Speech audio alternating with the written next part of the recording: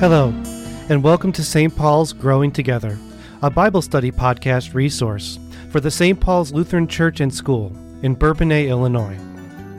Because we believe that studying God's Word is important, and that through our time together in God's Word, we grow in our faith in Jesus and our love for one another, we are offering you a chance to come grow with us through listening in on our Bible studies. We now join a Bible class on the Book of Acts, taught by our Associate Pastor, Mike Hannell.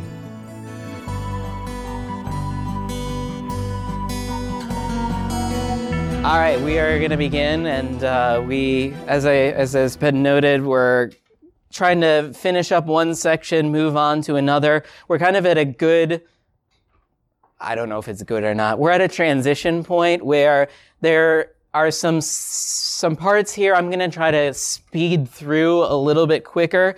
We are approaching kind of the last section of the book of Acts. It goes all the way to chapter 28, but as we get to what's kind of the last section, that is when Paul gets arrested in Jerusalem, and then there are going to be a series of trials, and ultimately when he appeals and wants to go to Rome to have Caesar listen to his case. This is the last portion of the book of Acts. And here, as we're at the middle-ish end of the third missionary journey, it gets a little bit tedious, and the return on studying for our purposes is rather low. A series of sections that are kind of like the travel log that says he stopped here and then went here and here and here. We could put up a map and you can look at all of those places, but other than increasing your knowledge of the geography of the Mediterranean,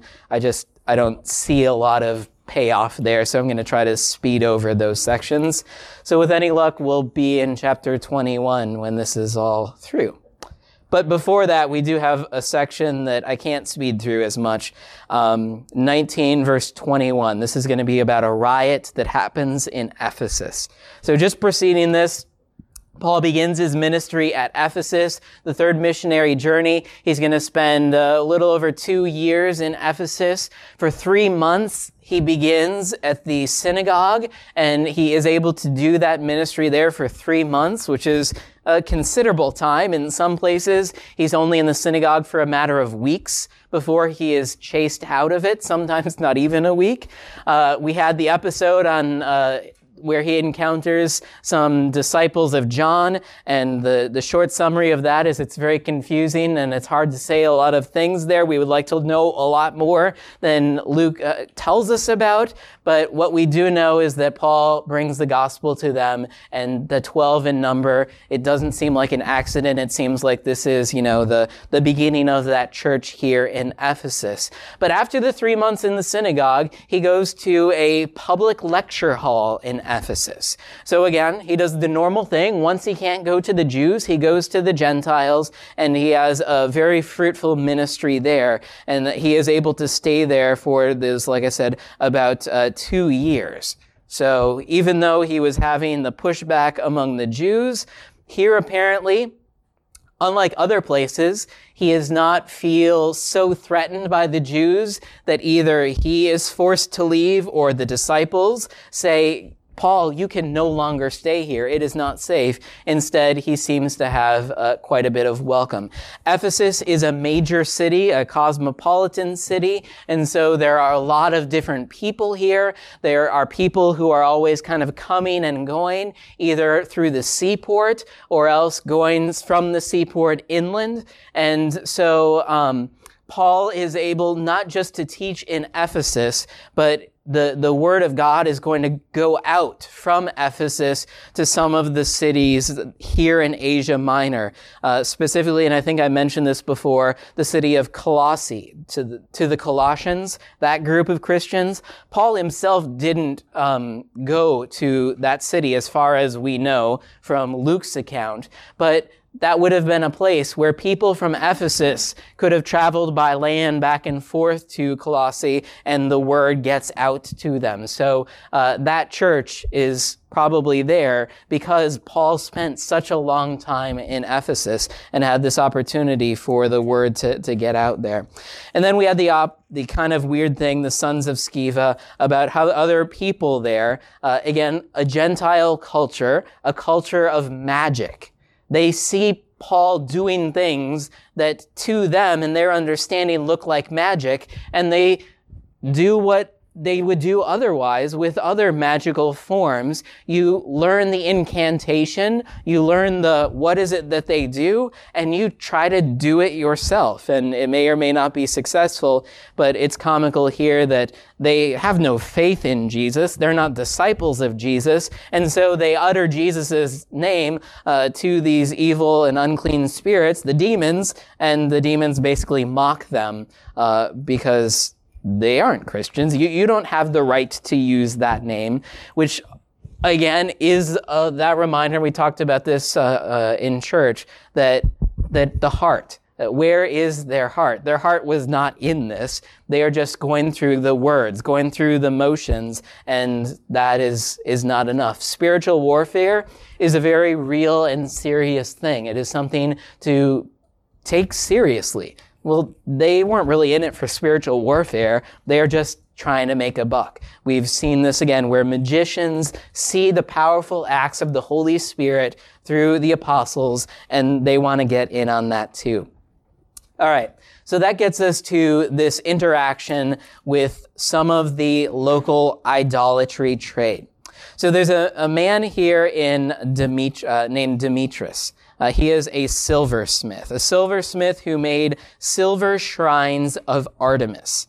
And you can Google Artemis or idols of Artemis if you want, and you can see examples of them. Archaeologists have dug these up. The iconography is very interesting for Artemis.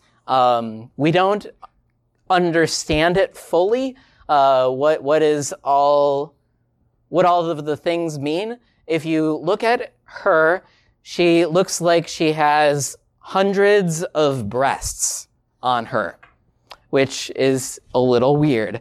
And is that a sign of fertility?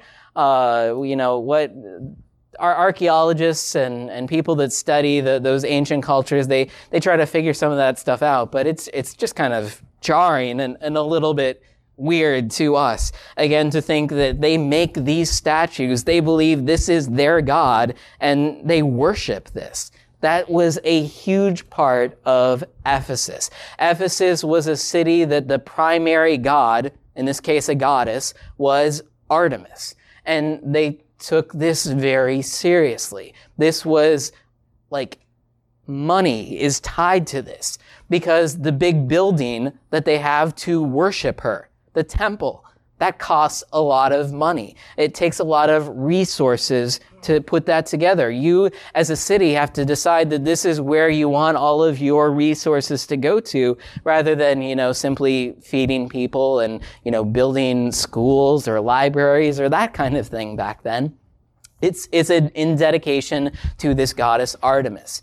So Demetrius here, who's a silversmith who makes some of these idols of Artemis, this is not just an ordinary thing. This would have probably meant he was a very important person in the city. And so when he starts to make rumblings about Paul, there's every expectation that the people are going to listen to him. But he knows this is a big city. There are politics. There's a lot of stuff going on. And so the way that he's going to bring about his case is very clever. So what's going on? This is verse 23. There arose no little disturbance concerning the way. Here's that reference again to Christianity called the way. For a man named Demetrius, a silversmith who made silver shrines of Artemis, brought no little business to the craftsmen. So he's connected to other parts of the economy. This isn't just going to affect him. So what does he do? He gathers them all together, all of these craftsmen with the workmen in similar trades, and he says, men, you know that from this business we have our wealth. This is how we survive. And not just survive, we make a pretty good living. And you see in here that not only in Ephesus, but in almost all of Asia, this Paul has persuaded and turned away a great many people. Now, it could be that he is speaking in hyperbole. He's trying to make Paul sound as bad as possible to make sure that people are on his side, so that they're sympathetic to Demetrius in his case. But again, the evidence has kind of been there that this is true. Paul has been all over Asia. He has been traveling around. Now this is his third separate journey, and he has been turning people to faith in Jesus, and this produces a great effect on their way of life. Some of the things that they used to do, they're going to stop doing. They're not going to be going to the temple of Artemis anymore. They're not going to be buying any of those idols anymore because they know that Jesus is the one true God. Jesus is the King above all kings. So while there may be a little bit of hyperbole, I think there's a lot of truth to what he is saying so far as well. And so he continues, that Paul has persuaded and turned away a great many people, saying that gods made with hands are not gods. Now, obviously, it's not just Paul saying this. This goes back to the Old Testament, right? You shall have no other gods. Don't make for yourself any idols of human likeness. That's not who God is. And the prophets were very famous for this as well, because over time, the Israelites did exactly this same thing. May not have been Artemis, but they fashioned gods out of their human hands, and the prophets mocked them, like, you made a god out of that piece of wood, and you're also going to make something else that's consumable, you throw away. It's all the same. It's just wood. This is no God. This is no power. The real God. He is the powerful one. So what's the problem? There's danger not only that this trade of ours may come into disrepute, but also that the temple of the great goddess Artemis may be counted as nothing, and that she may be even deposed from her magnificence, she whom all Asia and the world worship. So he starts with the most important thing to them. Guys, if this Paul continues, we're going to not have jobs. We are going to lose our livelihood. And that should appeal to them pretty quickly. But I think he also realizes that just because we're going to lose our wealth, why should other people care about that? You know, they're concerned about their own livelihoods. They don't necessarily have to be here to support ours. And so at the end of his little speech, he kind of expands the circle. He's like, the great temple of Artemis. This is our claim to fame. This is why all of those tourist dollars come in. This is why everybody thinks that we are an important city. If we turn away from Artemis, who are we? This is our identity. This is our civic pride. And so he tries to appeal to a mass group through looking at some of these other ways of playing at their heartstrings. Are you a patriot? Do you want to make Ephesus great again? If you do, you need to support our idolatry business. This is why we are who we are. And Paul, of course, is upending the world in their way of looking at things. He's saying all of that stuff, it's bad, it's wrong. It is the opposite of being faithful to God. It is being disobedience. And so there's a very real threat. What Demetrius is talking about is absolutely true. The question is, can Demetrius convince everybody else whose lives may not be so closely connected? Because don't think for a moment that everybody there is like this example of a faithful worshiper of Artemis. Just like with all things, yeah, there are some people that take this stuff really seriously and they are firmly devoted to it, but 80-20 rule.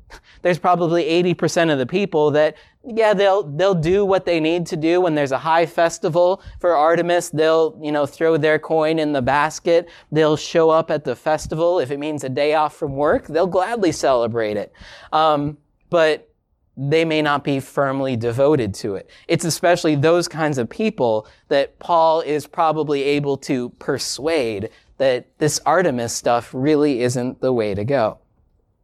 So what's going to happen next? When they heard this, they were enraged and they started crying out, "Great is Artemis of the Ephesians." Again, it's not just great is Artemis, but it's our version of Artemis that they want to praise, because that is praising them. So the city was filled with confusion, and they rushed into the theater, dragging with them Gaius and Aristarchus, Macedonians who were Paul's companions in travel. But when Paul wished to go in among the crowd, the disciples would not let him. Finally, we're to that point where the disciples are realizing, Paul, it's now getting unsafe for you. They don't want Paul to come into this mass crowd, because they know the rules of the crowd are generally not going to be kind.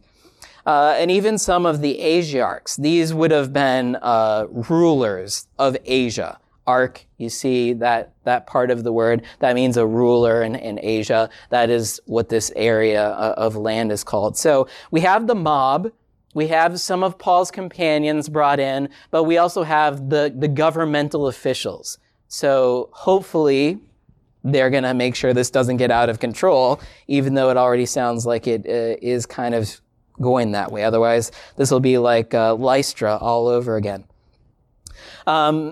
So even some of the Asiarchs who were friends of his sent to him and were urging him not to venture into the theater. Now, some cried out one thing, some another, for the assembly was in confusion, and most of them didn't know why they had come together. So this is a great example of mob mentality, right?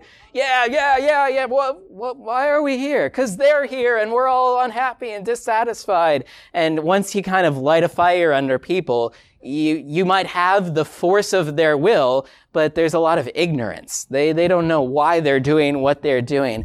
Quickly on the theater here. You can do another Google search on this when you get home. The theater in Ephesus, there are still remains of it. This would have held probably 100,000 people. This is a big deal, okay? This is not just a few people, which also makes you understand how it would have been such a confused mess. Because although if you are sitting in the theater, you can hear the people that are speaking on the stage. The people back then were brilliant, and they knew acoustics, they knew how sound worked. And so even if you're in this theater without microphones or any of that technology, you can hear the people speaking to you. But if they're all in the stands, it's just chaos. You can't hear one person across from you speaking. That's not how it's designed. Fact check. So in your notes it says 25,000 versus 100,000. 20. So I'll double check it. Okay. Yeah. There are two different places that I was looking at of the archaeological remains. A lot of it says 100,000 or 25. That's probably where I got the 25,000. I think I got the 100,000 from a different source. So I'll double check. A lot of people. Yeah. Give or take. Yeah. And actually, my Lutheran Study Bible says 25,000. Yeah, that's what she's saying too. Same one. Yeah. A lot of people. It's because the acoustics aren't right. So if you're in the front. If I wrote 25, and if it's there, we'll say that. But a lot of people are there. It's still confusion. It's a mob. They don't even know why they're there. And so finally, thankfully, some control happens, but not before. Some of the crowd prompted Alexander, whom the Jews had put forward, and Alexander, motioning with his hand, wanted to make a defense to the crowd. But when they recognized that he was a Jew, for about 2 hours, they all cried out with one voice, "Great is Artemis of the Ephesians."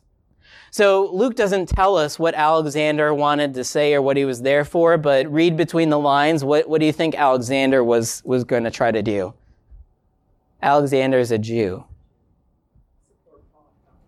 No, because he's a Jew. He wants to say, we're not with these people.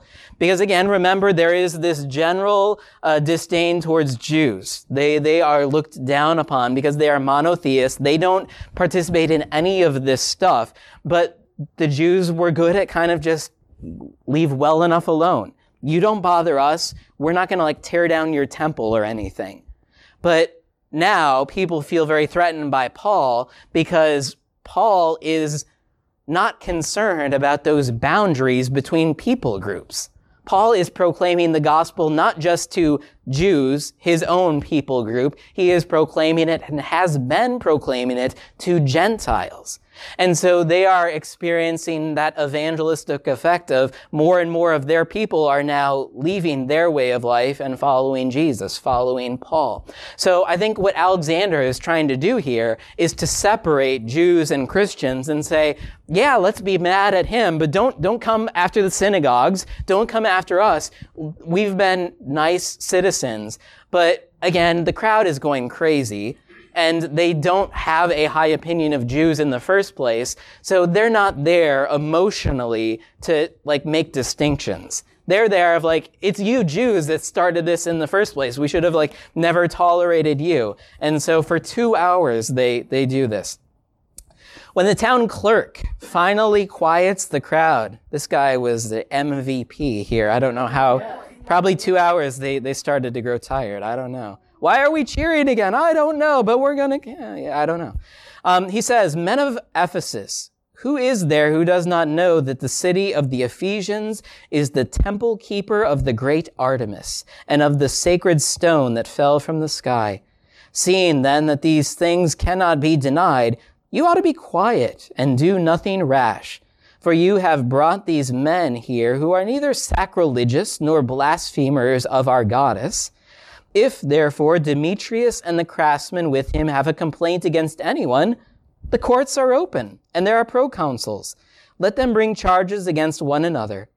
But if you seek anything further, it shall be settled in the regular assembly. For we really are in danger of being charged with rioting today, since there is no cause that we can give to justify this commotion. And when he had said these things, he dismissed the assembly. Wow. Again, he had to have been a very powerful speaker to take the crowd in that fit of passion and to bring them back down to reality and logic and the facts. Like, guys, you're worried about Paul ruining the reputation of our city. And he's like, nobody can deny the reputation of our city. Artemis is there. Artemis is great. We are that wonderful city. So don't worry about us losing that reputation. He doesn't get into the fact that, the idolatry trade has gone down or whatever. He just says, look, nobody can deny that this is who we are. But then he goes on and he warns them basically, right? What we're doing is wrong. We have a legal system, a legal framework that is set up, and this rioting is not part of it. So if Demetrius truly has a legal complaint, what is he supposed to do? He's supposed to go to the courts, and there the matter should be adjudicated. So he's, again, turning them to, look, we have problems all the time with one another. That's why we have a court system. So people don't just take things out into their own hands, and we have this cycle of, vengeance or what have you that will just spiral out of control. No, this is what needs to happen. But he also reminds them there are greater powers here, right? Ephesus is ultimately, like Jerusalem, a city under the Roman government, part of the Roman Empire. And if the Roman Empire officials, the proconsuls in this case, would see that we are taking things into our own hands, that we are living lawlessly, they will settle matters in a way where we don't get a vote. The army will come in and there will be peace forcibly kept.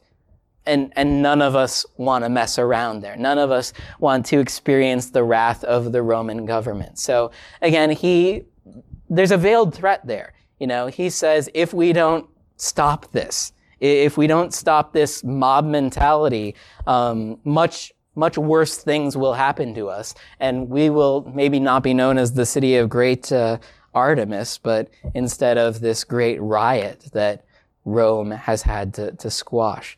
So again, intervention. Paul really isn't involved in this directly, as we saw. His disciples try to keep him away from it. And no blood is shed. There is no beating or anything like that Luke records. But we were pretty much on the edge. Once again, you get to kind of put this as a vote in Paul's favor, though. A vote in favor of Christianity. That the government did step in this case, to protect Paul, to protect the early Christians. There is that idea that the government was always against Christians, that the government persecuted Christians. And there are times and places where that absolutely is true, where that did happen. But the governments weren't always against Christians. Often the governments provided protection against Christians, the rule of law. And Paul would use that to his advantage where it was possible. But there were times when simply the mob just took control and there was not enough time. When we get to Jerusalem, we're going to find that this is kind of the way of Paul's life that becomes the norm kind of from now on, that he is now going to be in the legal system and he's going to be trying to do his best to work through it. The problem is the legal system isn't as good as you want it to be either, and there are always delays, and one ruler will change into another ruler, and then that one inherits these legal cases, and they're like, I don't know what to do with this. We'll just let that case sit for a while, and Paul languishes for quite a while in his trials. But in most of the cases, Paul may not have always got what he wanted, that quick hearing and a definitive outcome, but he was not always mistreated by governments, whether it's a local government or the Roman government as a whole. That is not to say there were not bad cases, but it's a mixed review, okay? There's good and there's bad. Here, it turns out pretty good. However, we're into chapter 20 now. One thing that I missed right before this is that Paul has indicated that his time in Ephesus is going to be coming to an end. And so he sent ahead a couple of his companions, Timothy and Erastus, to go to Macedonia. That's where he's going to be headed next. He says that he's going to be going to Jerusalem, but ironically, his path to Jerusalem is like backwards. Jerusalem is east of Ephesus, south and east. He's going to be going north and west. Macedonia is up here. Why is he going the wrong way to Jerusalem? Why is he taking this roundabout way? A couple of different things. It seems that Paul now is getting indication from the Holy Spirit of what the next steps are going to look like. And he knows that he may not be back to some of these places. And so I think he's trying to wrap things up or say some of those final farewells to commend them to God's grace, to let them know that God is watching over the church, that they don't simply need Paul, and if Paul's not part of the picture, the church will go on. Another big thing that we read about, not so much here in Acts, but in some of Paul's letters written at this time, Romans is written during this time, Corinthians is written during this time. He writes about the collection that he wants to bring to Jerusalem, that he asked those churches to raise a collection for the poor in Jerusalem. It seems that if he's now going to be going to Jerusalem, one of the reasons he's going to Macedonia is to collect that collection that he asked them to set aside, and he's going to bring it back to Jerusalem. Because as we note in, again, some of the travelogue portion, we start to see that there are a lot more people traveling with Paul now than when he first began. And the people who are traveling with Paul are kind of like from all over the area. It was very likely that when Paul collected their offering, he also had representatives from those cities, from those churches, come with him. That not only keeps him above reproach, that they all know that the money was not touched. Paul wasn't using this for himself, but it was brought exactly to where they said it would for the purpose that they said it would. But it also gives those churches far from Jerusalem, some of which have no connection to Jerusalem at all, because these are Gentile churches. And before, Jerusalem didn't mean anything to them. But now they would start to feel their connection, that they are all a part of this, that the body of Christ truly is Jew and Gentile. And when they bring this collection that is very specifically for the Jews in Jerusalem, now Christians, that they know that they are all sharing this together as the body of Christ. Just as in that Jerusalem church in those early days, they brought everything together and they gave to those who had in need from those that had much. So in 20, he's going now to Macedonia, which he'd already set about to do. He sent Timothy and Erastus there ahead of time. He encourages farewell departure. When he'd gone through those regions and had given them much encouragement, he came to Greece. So Luke's boom. He goes to Macedonia, he encourages them, and then to Greece. Greece primarily would have been Corinth.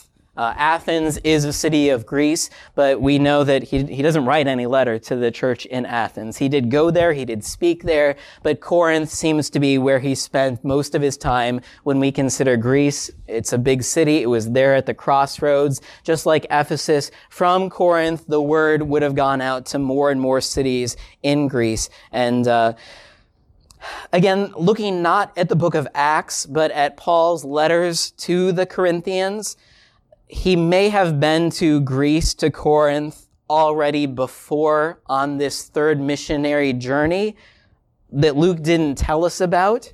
But like I said, if you read through the letters to the Corinthians, you hear about him like the last time I visited you, and you try to put together the timeline and whatnot. It seems like this would have been another visit to Corinth, so that he had been there, at least 3 times, not just the 2 times that Luke tells us about. But again, Luke's job isn't to give the biography of Paul. He's on a mission here, and so he's just trying to get Paul to Jerusalem, because that's the last part of the story that he wants to share with us. He's there in Greece, probably in Corinth, for 3 months, but when a plot was made against him by the Jews, and as he was about to set sail for Syria, he decided to return through Macedonia. So again, from Greece, he could have sailed east back to the area that he was wanting to come, but instead he goes north. Macedonia is north of Greece, and goes through that area. So we hear about Sopater of Berea. So we remember the Bereans that he visited on his second missionary journey. Pyrrhus from Berea, they accompany him. And of the Thessalonians, Aristarchus and Secundus, Gaius of Derbe, and Timothy, and the Asians, Tychicus and Trophimus. By Asians, probably Ephesus is what is meant here, because that was the place in Asia that was his primary place. All of these went on ahead and were waiting for us at Troas. Again, you look at a map, Troas is north on the Asian coast from Ephesus. That was the port that he first left to go to the Macedonians on his second missionary journey. So while he sends those ahead, we sailed away from Philippi after the days of unleavened bread, and in 5 days we came to them at Troas, where we stayed for 7 days. The next thing, so traveling. While at Troas, we learn about one of the worship experiences, which is a very kind of familiar story. It's a Sunday school story, the story of Eutychus. So this is interesting because we get a very small picture of what worship looks like. It happens on the first day of the week, Sunday. Okay, when is the time that we gather for worship? Sunday. So we can see again the early church. It all goes back to that. And what is it that they do? They gather together to break bread, which could simply mean they had supper together. They had a potluck. But often breaking bread together is connected to the Eucharist, to the Lord's Supper. That these are all kind of one and the same. Not only would they have a meal together, but that they would break bread as Jesus broke bread. And we know that Paul gave these instructions, that wherever he went, he told them to celebrate the Lord's Supper. So breaking bread here, yes, probably they did have a meal together, but don't exclude the fact that the sacrament is there, that they were celebrating communion. And then Paul talked with them. So probably evening meal here, right? He intends to depart the next day. He prolongs his speech until midnight. Anybody got a calculator? How many hours is that? Anybody ever complained about how long the services are here? Why was the sermon so long? I have never given a 6-hour sermon. I haven't even given a 5-hour, 4. Yeah. So, Paul here, why so long? This probably isn't the normal thing, okay? He probably does not normally give a 5-hour, however long this is, message. In fact, it's not even going to be done. We'll find out. Probably doesn't normally do that, but it's because of where he is and what's going on. Again, this is for Paul. He sort of knows I'm probably not going to be back. He wants to give those final words of encouragement and strength to the people, and there's a lot of emotion, I'm sure, tied up in all of that, and it goes on and on for a little bit. There are many lamps in the upper room where they were gathered, so they're not in a synagogue. They're not in a church. Churches, the buildings don't exist, but they're gathered in a home, probably, and in that upper area. Homes, the lower area is not really the place to hang out.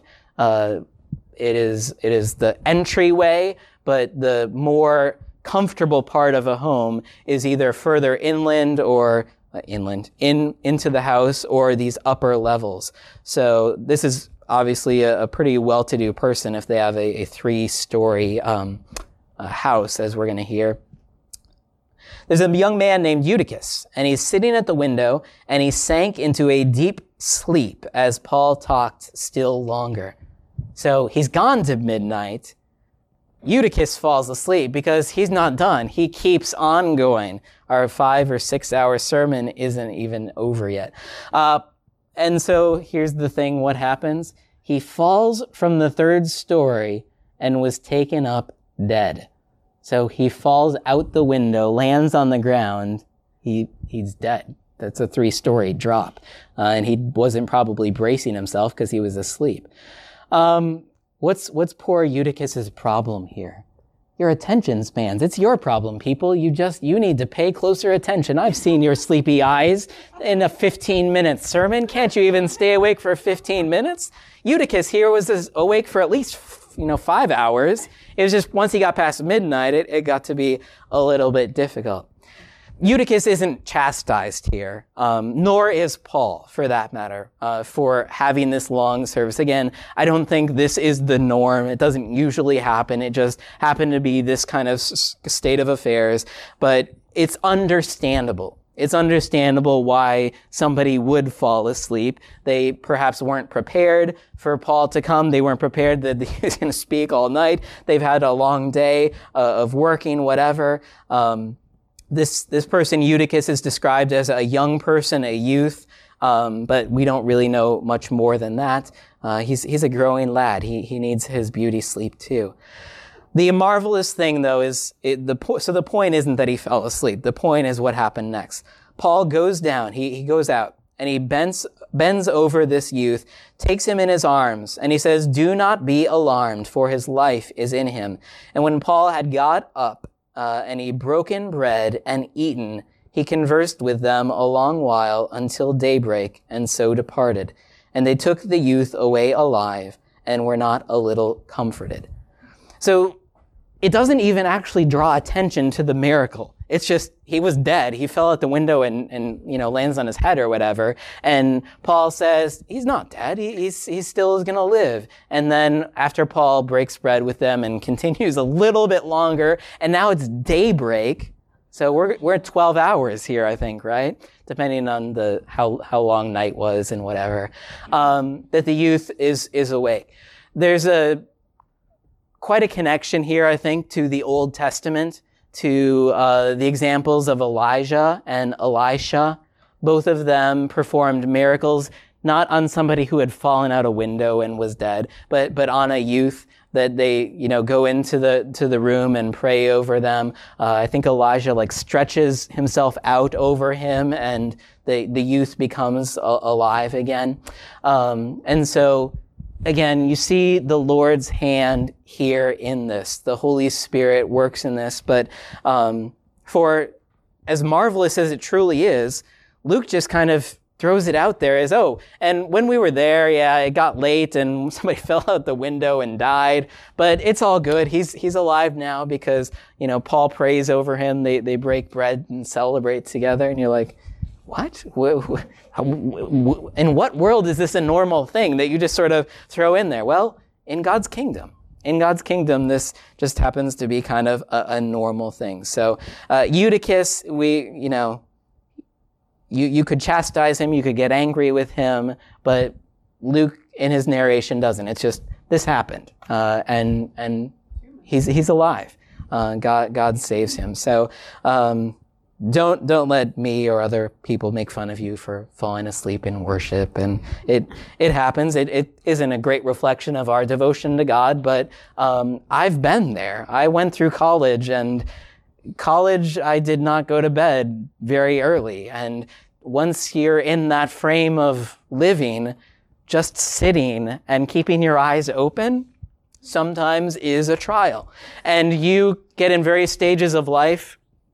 There will be times where sometimes you're burning the wick at both ends. Sometimes you aren't. But you just, you go to bed at a normal time, but you can't sleep. But I don't know, something about being at church and it's quiet and calm, and just don't snore, okay? That's the distracting thing. You're not just, you're distracting other people from worship. So Eutychus, you remember that story well. It's all about that departure, though, I think, of Paul. If he would not have been departing, I don't think you'd have this service where they're all gathered for so long. It's just, they wanted every last bit of Paul that they could. And Eutychus could have gone home, right? If he didn't want to be in the presence of these other Christians, he could have been someplace else. But he wanted to be there, and he is blessed because of it. Probably had an interesting story to tell from then on, but there it is. All right, so after Eutychus, we're continuing, because like I said, he's moving. So going ahead to the ship, they set sail for Assos, a city south of there. They intend to take Paul, so Luke is part of the we here. That's why it's we. They intend to take Paul with them, for that's what they, so he had arranged, intending himself to go by land. So a weird thing is happening here where Paul sends them ahead in the ship, but he's going to go by land to the next port. They're only going to travel by day in this section. I looked up a note, and part of this is in the springtime, and here the sea, the way the weather and stuff is changing, the winds are really only there for sailing during the daytime and not at the nighttime. So they can sail at night. That is something possible to do, but during this season, it's really not productive. So they're going to sail by day and then go to the port at night and then the next day. So that's why they're kind of leapfrogging here. So they're not going to be traveling very far. And so it is possible to go by land and still meet up at the same place in the evening. One possible reason Paul does this is maybe the land journey gives him time to still talk to people along the way. I don't really know. Luke doesn't give a reason. Paul doesn't give a reason why he divides this up this way. Why didn't they all just go by sea? Why didn't they all go by land? It's just kind of what happens. When he met us at Assos, they took him on board and they went to Mytilene, and sailing from there, they They came the following day opposite Chios. The next day they touched at Samos, and the day after that they went to Miletus. So leapfrog, leapfrog, leapfrog. For Paul had decided to sail past Ephesus. So if you follow this on a map, there would have been opportunity for him as he's going along the coast of Asia to stop into Ephesus. But he had made that decision. I said my goodbyes. I can't go back. It would be too hard for me or whatever, except I think he has second regrets on that or what, because at Mytilene, he is going to summon the Ephesian elders, that is, the pastors. So remember, at every place that Paul goes, he seems to set up a structure if there wasn't a structure already in place. Jewish synagogues kind of had their leadership structures in place. So when Paul visited a city, there's already some kind of leadership there. If those people came over to Christianity, they, could keep those positions, except now they're in charge of the church there, not just the synagogue. But as he's going to Gentiles, they wouldn't have anything like that. He would have to work with them to build up those elders, those pastors, those overseers. They're kind of called different things here, but we believe it's all the same kind of terminology used for the same person. This is the one who's like their shepherd, the one who's in charge of spiritual oversight. Because Paul says as much as he meets them here and Miletus, and speaks to them.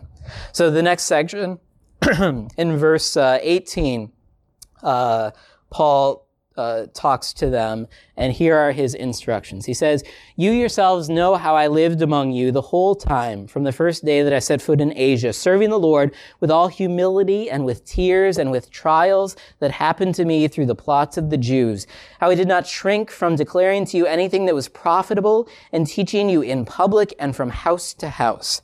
So again, here we learn a little bit more about that Ephesian ministry, even more than Luke told us about, because Luke has told us about the synagogue, he meets there, and also in that lecture hall.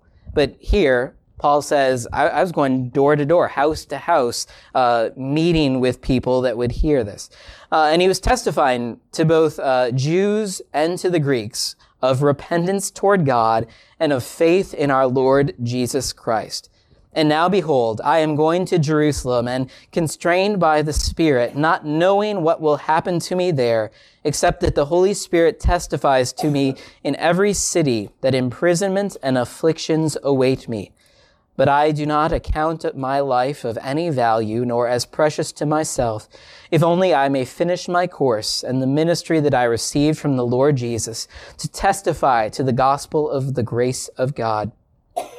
And now behold, I know that none of you among whom I have gone about proclaiming the kingdom of God will see my face again. Therefore, I testify to you this day that I am innocent of the blood of all of you, for I did not shrink from declaring to you the whole counsel of God. Pay careful attention to yourselves and to all the flock in which the Holy Spirit has made you overseers, to care for the church of God, which he obtained with his own blood.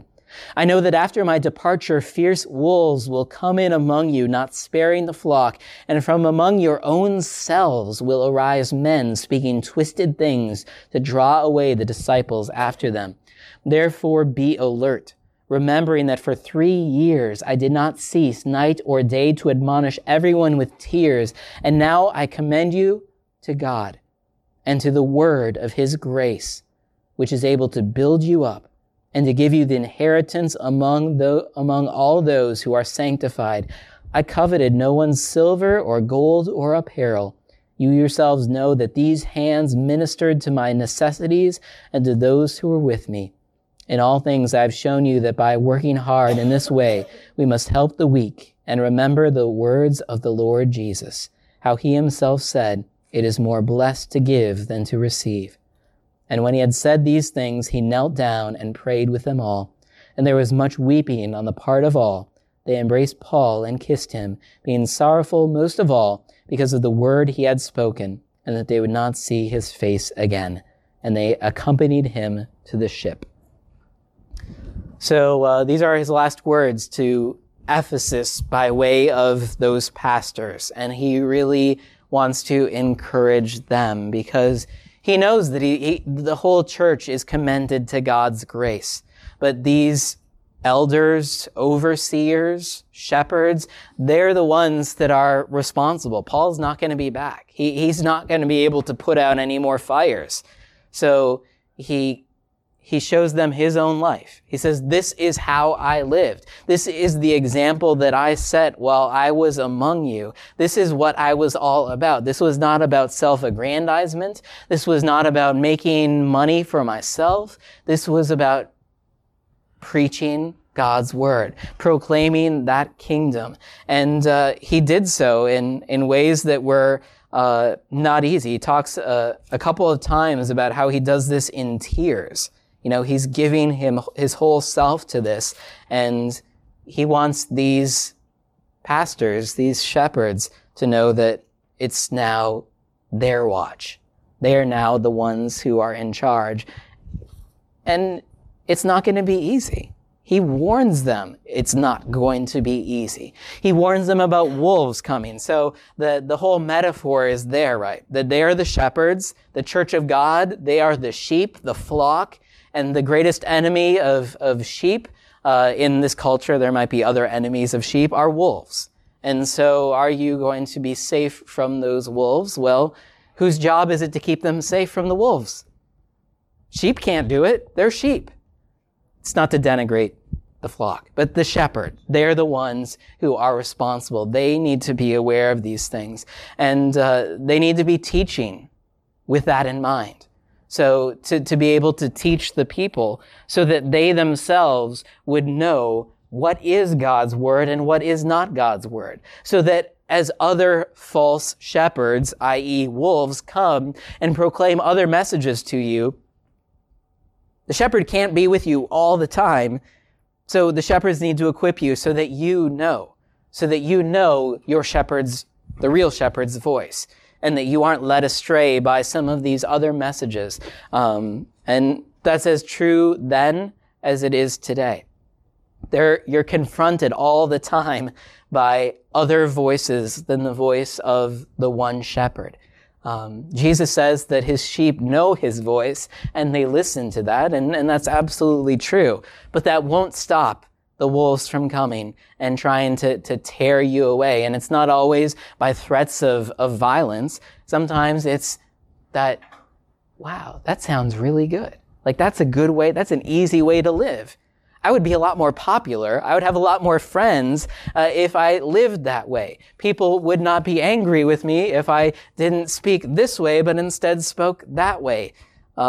This message sounds like this is the way and not what I have learned, that we are saved by grace or, some other thing. And so we today as pastors still heed Paul's words, and we have to, because Satan's ways, they really haven't changed all that much. The dangers are always there, and the flock needs to be tended to and cared for. And we, just like these Ephesian elders, at the end, we're accountable to God. We're not always trying to be popular. We're not always trying to do what we think everybody will judge as right. Ultimately, we want to be faithful to God and to his word. Sometimes that's easier than others. Sometimes we're better at doing that with tact and patience and compassion than other times. But at the end of the day, Paul's words here are very important. There's one other important, well, I don't know if it's important, unique thing. In all of the book of Acts, this is Paul's only speech recorded given specifically to Christians. In all of the other speeches, he's either evangelizing, trying to make Christians by proclaiming God's word. Otherwise, he will be trying to defend himself, speaking either in a legal courtroom or speaking against some of those who oppose him. So in other words, this section here is probably closest in tone and vocabulary to the epistles of Paul. because all of those are written to Christians. This is what his speech normally is. So that's one of the criticisms of Acts, that some people think this is Luke's version of Paul, not Paul as he really is. Because if you look in Paul's letters, he always emphasizes this, and this. But here in his speeches, we don't really see him emphasize those things so much. Well, in some cases, I think those people are wrong, and he does talk about, some of those other ideas, but one of the reasons is that those epistles are all written to Christians, to the church. And all throughout Acts, other than this little section, he's never speaking directly to Christians. It's not that he didn't, it's just Luke didn't ever record that. Instead, he's evangelizing, trying to make the church, or defending himself, speaking to another kind of an audience. So that's kind of interesting, and these are powerful words in that respect. Skipping just the beginning of 21. 21 begins, he's just going to be continuing the journey a little bit more. So from Miletus, he's going to go to eventually Tyre. So that's in the northern region of Syria. From Tyre, he'll go to Caesarea. Caesarea, he meets a character from the past that we haven't talked about for a really long time, Philip, the evangelist, that one who made that conversion of the Ethiopian eunuch. Philip stayed in Caesarea, evidently, and so there Paul and Luke are able to talk with them, and no doubt that's where they shared that story about how Philip conducted his life and his early ministry. And from Caesarea, then, they're going to be going to Jerusalem. Just before that, there are a few people that try to deter Paul from going to Jerusalem now that he's almost there, because they know it's not going to be good. There's talk about how they know this through the Holy Spirit. And so, again, the writing seems pretty much on the wall that when Paul goes to Jerusalem, it's going to be bad. The slightly interesting thing that people look at in this section is that Paul basically says, the Holy Spirit is commanding me to go to Jerusalem.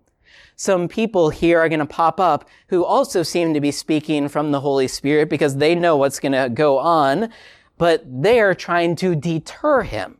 And so there's this question, is the Holy Spirit sending mixed messages, or are they divided? And most of the time, what is understood in this section here in 21, where a couple of people tried to deter him, is they know full well that the Holy Spirit is sending Paul to a bad situation. They know that from the Spirit, but from their own hearts, they don't want Paul to experience that. Not unlike Jesus, as he's going to Jerusalem, he speaks the word of God. I'm going to Jerusalem, and there I'm going to suffer. I'm going to be handed over. I'm going to die, and on the third day rise again. And his disciples try to deter him from that. Here, out of love and concern and compassion for Paul, his disciples are trying to do the same, not because the Holy Spirit is directing them to deter him, but because they love him and they don't want to see all of these things that they know are going to happen really happen.